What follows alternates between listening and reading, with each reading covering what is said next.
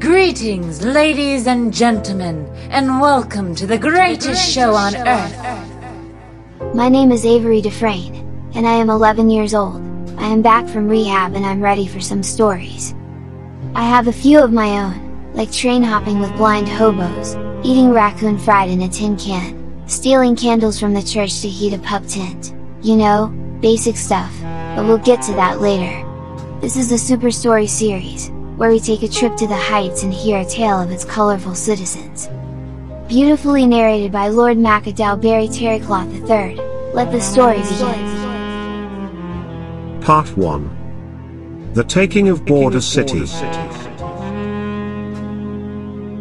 In 1599, when the Ottoman Turks joined King James's plan to empty his prisons, they were not motivated by politics, but by necessity. The Turks were without question the greatest slave traders in the world at that time. Not only were they masters of capture, transporting and bartering, but they were superior in their ability to grade slaves using a primitive form of eugenics.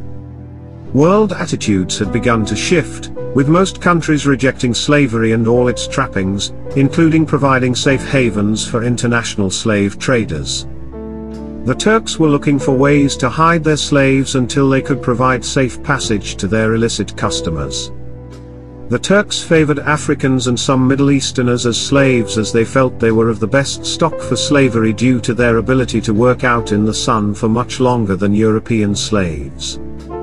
They scoured the globe acquiring the best slaves from Africa, or of African descent, and even some highly prized Aboriginal tribes, and they spent a fortune to do it, an investment too big to fail. The Turks wanted to use the drop spots as storage for their slaves, with the ability to retrieve the slaves at their discretion.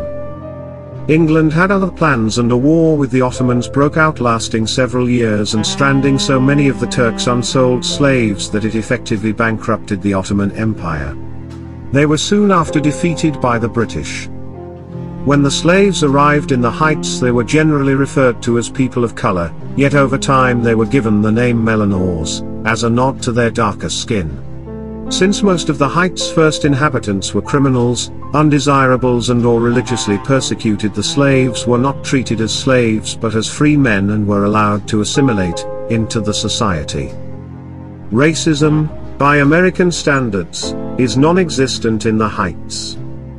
Hatred for others in the Heights is primarily cultural or class-based rather than by skin color.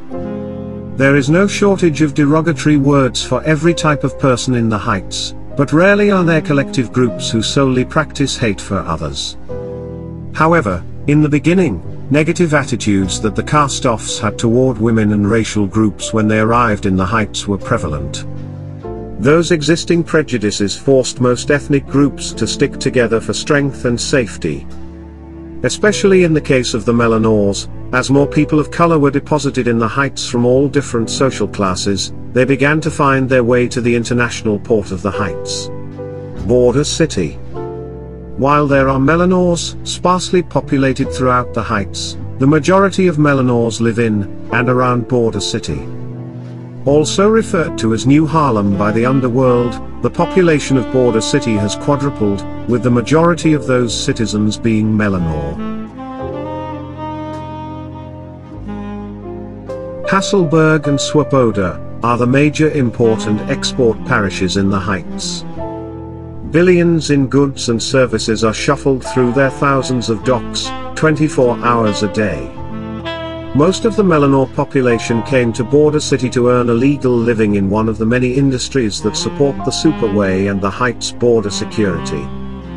While most Melanours are law-abiding, several dangerous gangs emerged from the population influx, starting with the oldest Melanour gang in the Heights, Brewbury's finest, a well-organized, efficient gang of Jamaican countrymen who control most of the crime in Brewbury, but they hold power throughout all of Border City.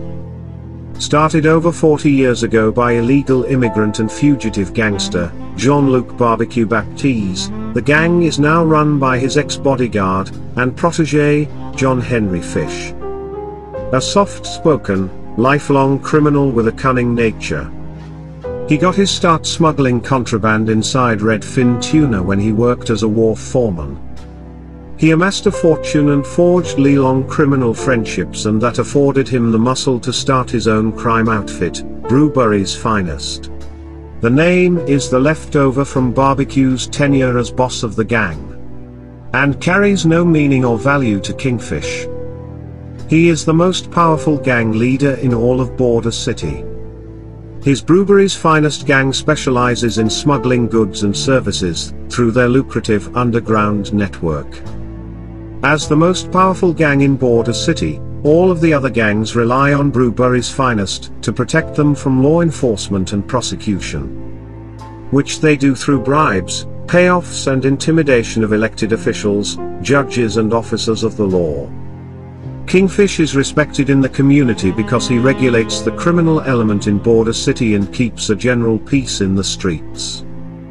He has been known to throw an enemy to the officers on occasion to give them something to do from time to time. Operating out of Brewbury Parish, they are rumored to have been responsible for the deaths of over 500 victims. But none have been proven, which is a detail Kingfish never hesitates to brag about to his officer minions. An absolute man of the people. But especially to all Melanors he is generous. He is known to hand out thousands of quint to strangers. He runs hundreds of soup kitchens, job training centers and multifamily duplexes that offer free rent to the needy. Kingfish is beloved and respected in Border City. His word is law. Of the 4 major gangs in the region, all must consult Kingfish before they start any criminal activity or risk the wrath of Brewbury's Finest. This concludes part 1 of The Taking of Border City, a Heights story. Tune in next time to hear about the Consortium, the Black Company and the dreaded Praetorians on the next Super Story series. I have been your humble, yet supremely competent narrator, Lord Macadel Barry Terrycloth III, bidding you and yours a smashingly good night.